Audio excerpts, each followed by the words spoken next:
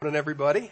I'd like to take a moment to thank Dick and Linda Snook for coming out and sharing that with us. That's just a wonderful thing. I mean, who would have imagined that our tithes and offerings that we use to support missionaries would accomplish something like giving a safe space away from the bugs, or just being able to get a generator to missionaries who are serving and spreading the gospel, or just allowing a teen youth group to get down to the Bahamas and just share the light and the life of Jesus to a hurting world. I'm just floored that we're able to participate with you in that.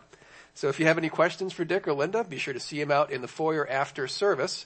And you can also go to our website and click on missions, and you can find out how to directly contact them, support them, and all the other missionaries that we support here at Faith. So my name is Pastor Tom. I have the sermon today. Surprise!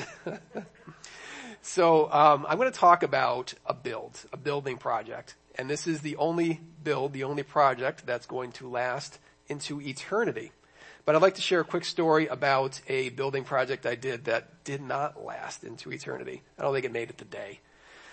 When Debbie and I, when we were first married, funds were a little bit tight. We'd bought a house, we had a couple of kids, and as many of you can relate to, there wasn't a whole lot of money to go around. And even though Debbie and the kids, they'd never been demanding, they never had the top of the line anything, nothing like that, I was still trying to stretch our bank account.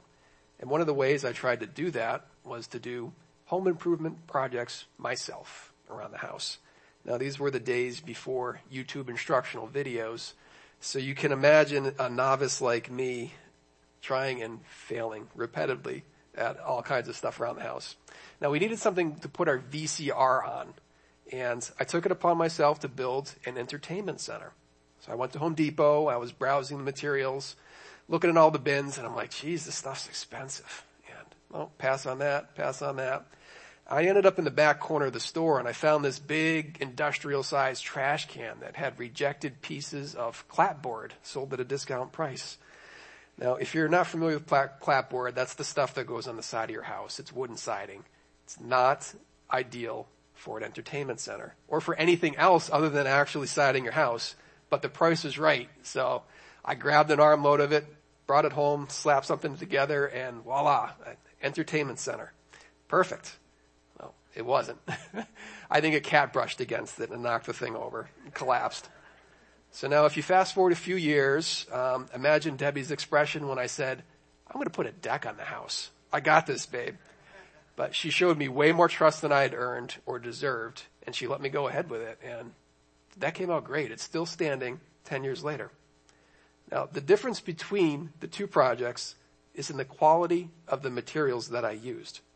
That, in fact, my father-in-law helped me, but let's just say it was mostly the building materials.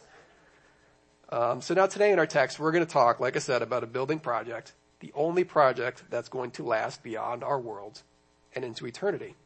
And that building, of course, is Christ's church here on earth. Now, in the book of 1 Peter, Peter talks about living stones. And as believers, we are those living stones being built up as the church. The spiritual house that Peter is talking about is all of us. We're gathered, we're interconnected, and God uses the spiritual gifts he's given each of us to be built up as a representation of his body here on earth. But before we talk about the church as a whole, let's talk about us as individuals. So we need to consider the building materials of our own spiritual houses. What's a house built on? It's built on a foundation. And in Matthew 7:24, Jesus tells us about two men who built houses. Of course, one man built this house on sand, and the other, he built this house on a rock. Now, from the outside at first, both houses probably looked okay. They probably looked sturdy. But the real quality of the house was shown when the storm came. So let's read that verse together from Matthew 7. It says, everyone who hears these words of mine and does them will be like a wise man who built his house on a rock. And the rain fell and the floods came and the winds blew and beat on that house. But it did not fall because it had been founded on the rock. And everyone who hears these words of mine and does them and does not do them will be like a foolish man who built his house on sand. And the rain fell, and the floods came, and the winds blew and beat against that house, and it fell. And great was the fall of it. So you can see the key to having a spiritual, sturdy house that can withstand the judgment of the storm is in verse 24. It says, everyone who hears these words of mine and does them. So notice that Jesus does not only say whoever hears my words, but they also have to be obeyed. So that obedience to Jesus and his word is what causes the foundation of the house to remain secure. Obedience to Jesus is the key to a stable life. Now, this past week, I was just having a conversation with a couple of elders here at Faith. And we're talking about really the best way to help somebody who has made a mess of their life. Now, I'm talking about somebody who is dealing with the collapse of their life due to bad choices that they had made. And now they need some help. Maybe they're by the side of the road asking for money. So what do? I mean, we can give them a few bucks and say, Jesus loves you and God provides. Now, that's true. Of course, we know that God really does provide. But honestly, that can kind of go down sideways for somebody living out of a cardboard box.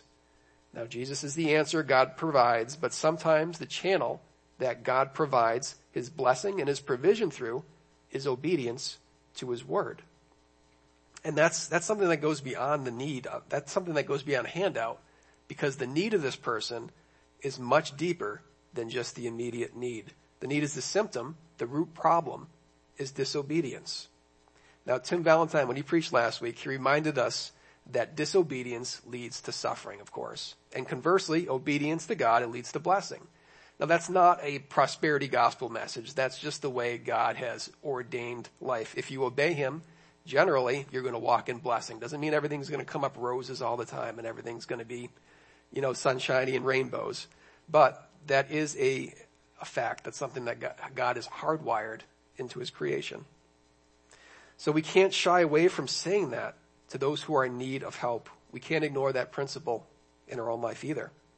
So now, just by way of recap from last week, Tim told us about the ground rules for life that the Israelites were about to engage in when they entered into the promised land. So Tim shared with us that God had Moses walk the Israelites through 12 different behaviors that were going to bring curses in Deuteronomy chapter 27. So there's too many curses to list right now, but 2866, I think that gives a real good summation. It says, you will live in constant suspense, filled with dread, both day and night, never sure of your life. In the morning, you're going to say, if only it were evening, and in the evening, if only it were morning, because of the terror that will fill your hearts at the sight your eyes will see.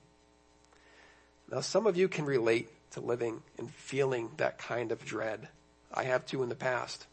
That loathing of life, just trying to distract yourself to get through the misery of the day, only to suffer through the night. The question I'd like to pose is, have you ever considered feeling like that? Is it a result of living in disobedience, living outside of God's precepts for life, not following the 10 commandments that God gave to Moses?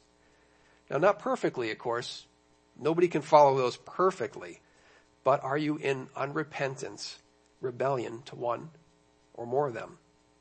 Consider that God may use that curse, that unrest that comes with disobedience to guide you back onto the path of blessed obedience. And now on the other hand, in Deuteronomy 28, we see all the blessings for Israel that accompany obedience. I'm going to sum it up with 28:11. It says that if the Israelites obey, the Lord will grant abundant prosperity in the fruit of your womb, the young of your livestock, and the crops of your ground, in the land that he swore to give your ancestors.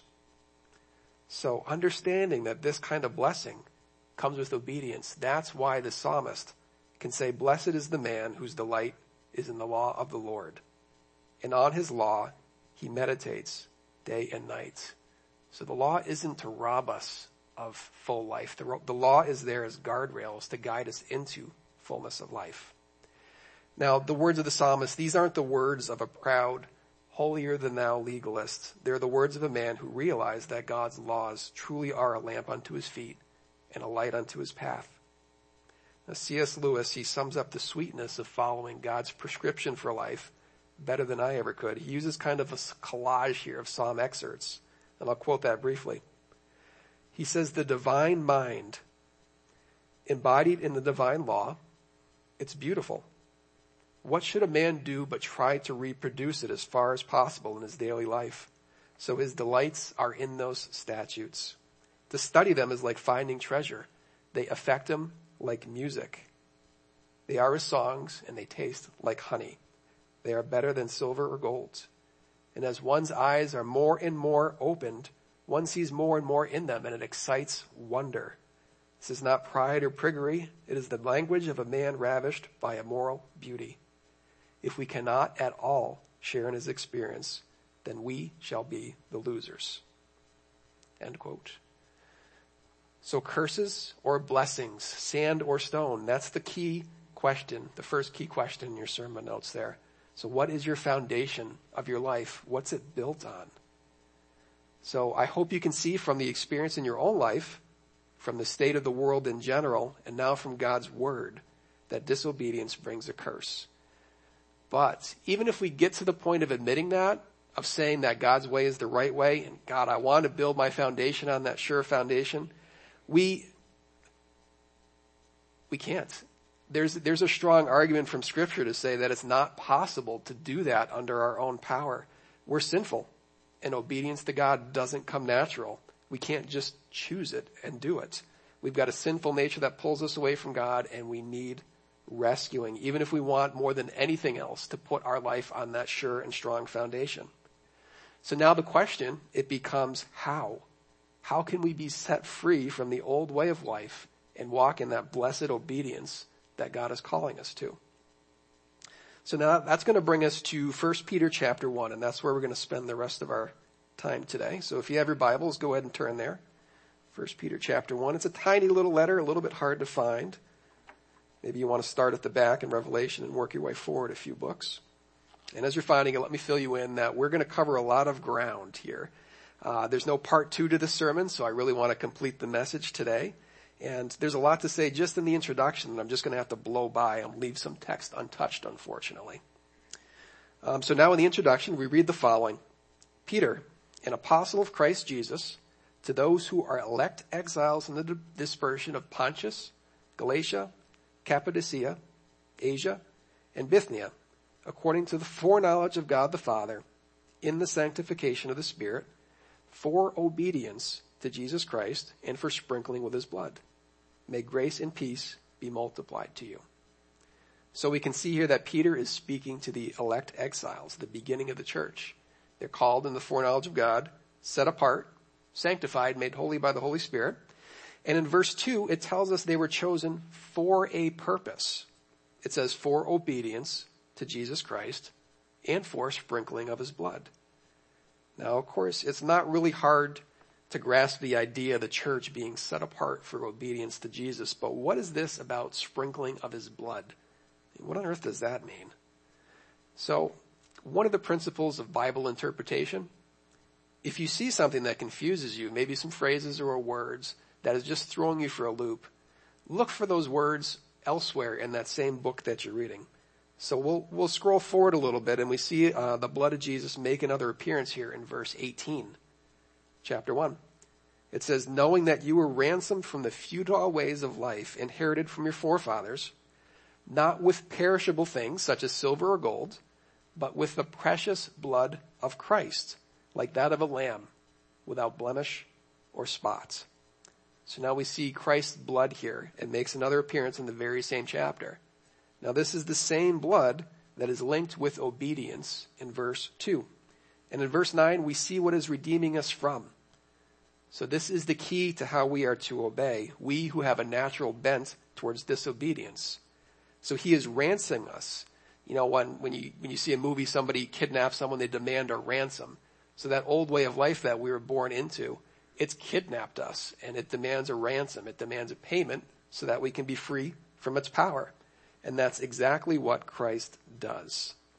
So he is ransoming us from the old way of life handed down from Adam, and he is now giving us a new life. He's freeing us from the old, and he's buying a new life for us. So his payment to buy us back from that disobedience is his blood. So now we see that God just doesn't call us and tell us to obey. He also frees us from the old futile way of life. And now the power of disobedience over us is broken. And it's not by our own strength. but by the blood of Christ, and now we are free to obey. So now we talk often when we're saved about how we gain heaven, how we get to go to heaven because of Christ's sacrifice, and that's absolutely true. But what Christ also did for us was to free us from the old way of life, and he gives us new life now and the power to walk in that resurrection life. Of course, the old way of life, it's still tempting, it's still powerful, but greater is the power of Christ's new life living us now. Now back in 1 Peter in 1:14 it says, as obedient children, do not be conformed to the passions of your former ignorance. But as he who called you is holy, you shall be holy in all your conduct, since it is written, you shall be holy, for I am holy. Okay, the holiness of God, that's a tall order to fill, isn't it? But as we know now, God just doesn't say, you shall be holy, for I am holy, and leave us to sort it out himself. First, he frees us from the old way of life. Then he works through us in the Word and through the Holy Spirit to change us into people who are able and willing to obey him. So now you do have a choice. And now that you're free, what are you going to set your foundation on? Obedience or rebellion? You can start again, and that is the transforming power of the gospel of Jesus Christ. So now we're going to move on to point 3 in your notes. You're going to see that now we're free from the power of disobedience. We're enabled to obey the truth. And now we're going to start to see some results. Something's going to change, some fruit of that transformation. And Peter goes on to say in verse 22 that having purified your souls by your obedience to truth for a sincere brotherly love, love one another earnestly from a pure heart. So now out of that obedience that we have for Christ, something grows out of that, and it's love for one another. So note this well, brotherly love, that's the mark of being enabled to obey the truth. This is a good test to see if we were actually walking in obedience to Christ. And it's a tough question to ask ourselves, and a harder question even to answer honestly. Are we sowing discord, or are we working together for unity within the church? Now Peter's going to circle back to that in a minute, and so will we. But next, Peter, he begins to use an analogy of birth and growth for this new life of love. In verse 23, he says, since you have been born again, not of perishable seed, but imperishable, through the living and abiding word of God. So in verse 23, Peter reminds us we've been born again. Our first birth was of the flesh, which was born to die, because it says it was perishable. But this new birth, it lasts forever. Now in verse 24, the analogy goes a little bit further. We started with seeds, and now we progress into what grows out of that perishable seed, the result, the produce that is eventually going to rot.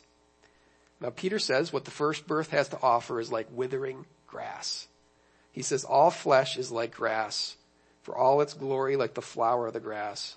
The grass withers and the flower falls. So that's why mankind can't hold it together. Even the most glorious civilizations we ever create, their glory fades and the flower falls because it was built from that perishable seed of the glory of man. But in contrast to that fading glory, in verse 25, we see that the word of the Lord remains forever. So this is the sure foundation of the church that is never going to dissolve. So now we find ourselves, we're all growing together from this imperishable seed, walking in obedience to the truth, and resulting in the brotherly love that's poured out from a pure heart. And then Peter tells us what we should do to protect that unity, what to do to nourish that young, fragile seedling. And moving into chapter 2, Peter says, put away all malice and deceit and hypocrisy and envy and slander. And like newborn infants, long for pure spiritual milk, that by it you may grow up into salvation. So the malice, the deceit, the hypocrisy, the evil, the slander, that's poison to the new life. Peter says instead to long for the pure spiritual milk, which is the word of God. But then he gives a huge qualifier for all he has just said. He says, if indeed you have tasted that the Lord is good. So that should give us pause. Are we really authentic believers in the gospel of Jesus Christ? Have you been freed by his blood, freed from the pull of the old life? Have you tasted the new life and said, yes, Lord, this is good. This is for me. Now, are you feeding yourself with the word of God, growing in love for the brothers and sisters, putting away discord and becoming a peacemaker? Have you tasted that the Lord is good, and is it evident in your life? I hope so. But Peter wouldn't have written this if it was true for everyone, and it's not true for everybody today. So if you haven't truly tasted that the Lord is good, you are not really part of the church. But you're invited, though. That's the good news. So this is the new way of life. If you're freed by the blood of Christ, you are joined with the church. And then Peter goes on to say what joining the church actually looks like. Peter says, as you come to him, a living stone rejected by men, but in the sight of God, chosen and precious. You yourselves are like living stones being built up into a spiritual house to be a holy priesthood, to offer spiritual sacrifices acceptable to God through Jesus Christ. So now Peter, he switched analogies here. He's moved from seeds and flowers to stones and houses. Now as a church, we're all coming to Christ. We have diverse backgrounds, different lifestyles, different interests, different hobbies. So we're not a social club. We're not really united by anything other than the fact that we're all drawn to Christ. We're united with his body, and we unite with one another. That is what it's like to be a living stone in a spiritual house. Now, when I imagine a spiritual house, I just have this image in my mind of these wonderful, glowing, decked out, bejeweled bricks, just making this pile and constructing a wonderful church.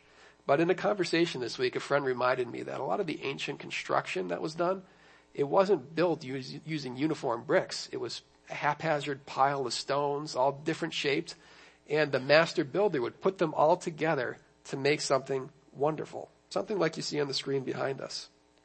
So God is that master builder. He fits us all together, a collection of seemingly random stones, and he gives us a shape. He gives us gifts to be used in building up his church. So you may have heard the phrase unity without uniformity. I think the church is a perfect example of that. We all fit together like a wonderful jigsaw puzzle. We're all different, but together we display a wonderful picture, the picture of the living body of Christ that none of us could do apart from one another. So you might look at yourself and you might wonder, where do I fit in? I can relate to that too. I attended faith for about 6 years and never really got involved or plugged in. And I ended up leaving for a while. Now in my case, I had to leave before I could realize that the problem, it was with me. It wasn't with the church. I was waiting to feel plugged in, but I never really made an effort to take my place in the building up of the living stones. So if you can relate to that, if you can see yourself in that, then let me tell you that if you never really get around to committing to a church, then there is going to be a U-sized hole in the church where your living stone should be. The church is diminished without you because God gave each of us spiritual gifts for the building up of his body, and you're going to be diminished as well because without the church, you can never truly, fully be what God has called you to be as a living stone in the building up of his body. The church is messy. People are going to let you down. Pastors are going to let you down, especially this one. But the love and the unity that we have for one another as brothers and sisters, and the love and the unity we have for Jesus, it sustains us. It keeps us together as we unite to build a church, if indeed we have tasted that the Lord is good. Now next, Peter identifies us as a royal priesthood, a holy nation, a people for his own possession. And that's what the church is, and it is a wonderful and a blessed thing to be a part of. So now we talked previously about the success of our own individual spiritual house being built on the foundation of the rock, which is obedience. The same, of course, is true for the church. If we were to build the church on the foundation of the first birth, that withering grass and the fading flower, it would fail. But by the grace of God, we're given the best building materials available. We don't need to raid the discount bin at Home Depot. We've got the Word of God, which remains forever. And as long as we continue to obey it, the sure foundation of the church is never, ever going to dissolve. And on top of that foundation is us, the beautiful living stones that exist to proclaim God's glory to a hurting world.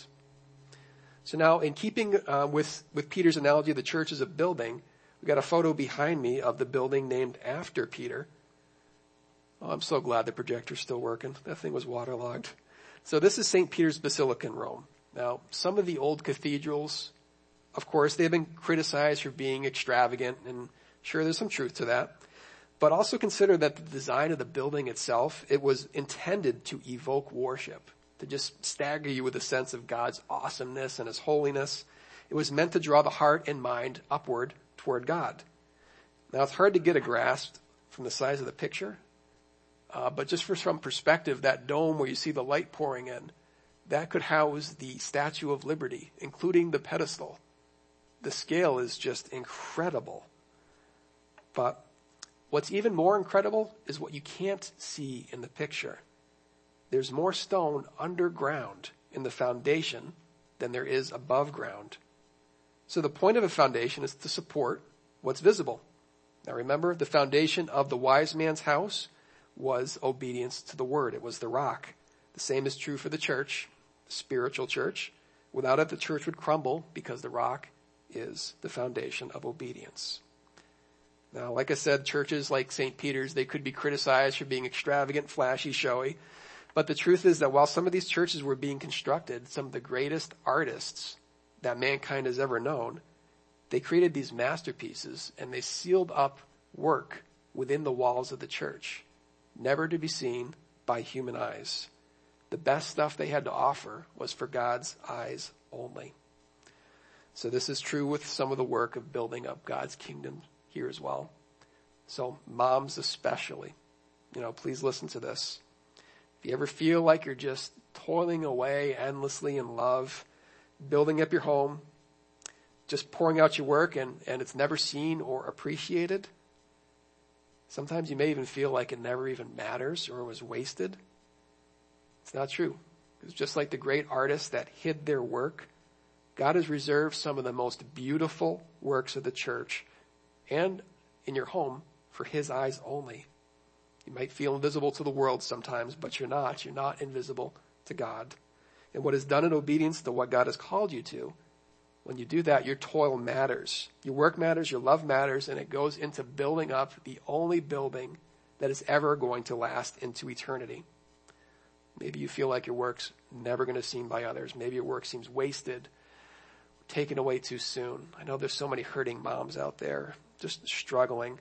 Maybe your work just seems marred. It's not coming out like the way you thought. Maybe you're even nearing the end of your own race and you wish you could have done more, but God uses it all, sometimes in ways that are unseen to us. Because everything that you've done, everything you will do when done according to God's purpose, he is going to use for his glory. That's what the church does. And when you take your place in it, accepting that it's his job, not ours, to work out how all these misshapen stones of our lives, how they work together to proclaim his glory. If you do that, you're going to have peace in doing what you're made to do. And most importantly, the cross is going to be lifted high in our dark and hurting world, because that's what sits on the top of the spire at the highest point of the church. It's the cross. That's what's at the peak of our spiritual house. That's what we're working to lift up. So now as we get ready to pray today, as we get ready to close, I'm going to ask the worship team to make their way up. And I'd like to circle back to something I said earlier. I talked about the power of the blood of Jesus to rescue you from a hellbound life of disobedience, how the blood pays the price for your sins, freeing you to live the life that you were meant to live. Now, is God calling you to that life today? Now, whether you're watching here in this room or whether you're watching at home, if you're feeling compelled, if you're feeling God calling you to that new life, then the verse on the screen from 2 Corinthians applies to you. It says, "In a favorable time, I listened to you. In a day of salvation, I have helped you. Behold, now is the favorable time. Behold, now is the day of salvation." So considering that, let's pray together. God, Heavenly Father, dear Lord Jesus, God, thank you for the blood of your Son, the blood that sets us free in so many ways. God, we have freedom from death and freedom to truly live.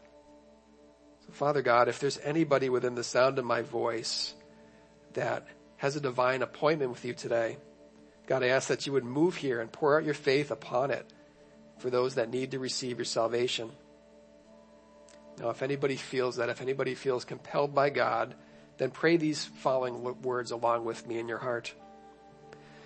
So God, I admit that I am a sinner.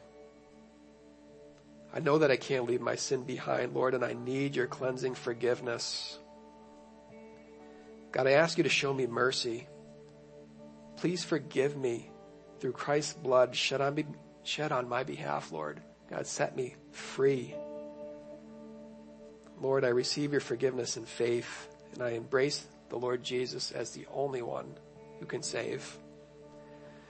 God, today awake with us, to wake us anew, to taste the sweet blessing of obedience and draw us to truly take our place as living stones in the church.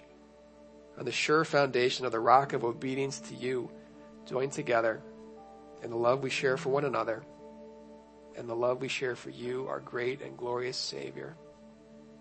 Amen.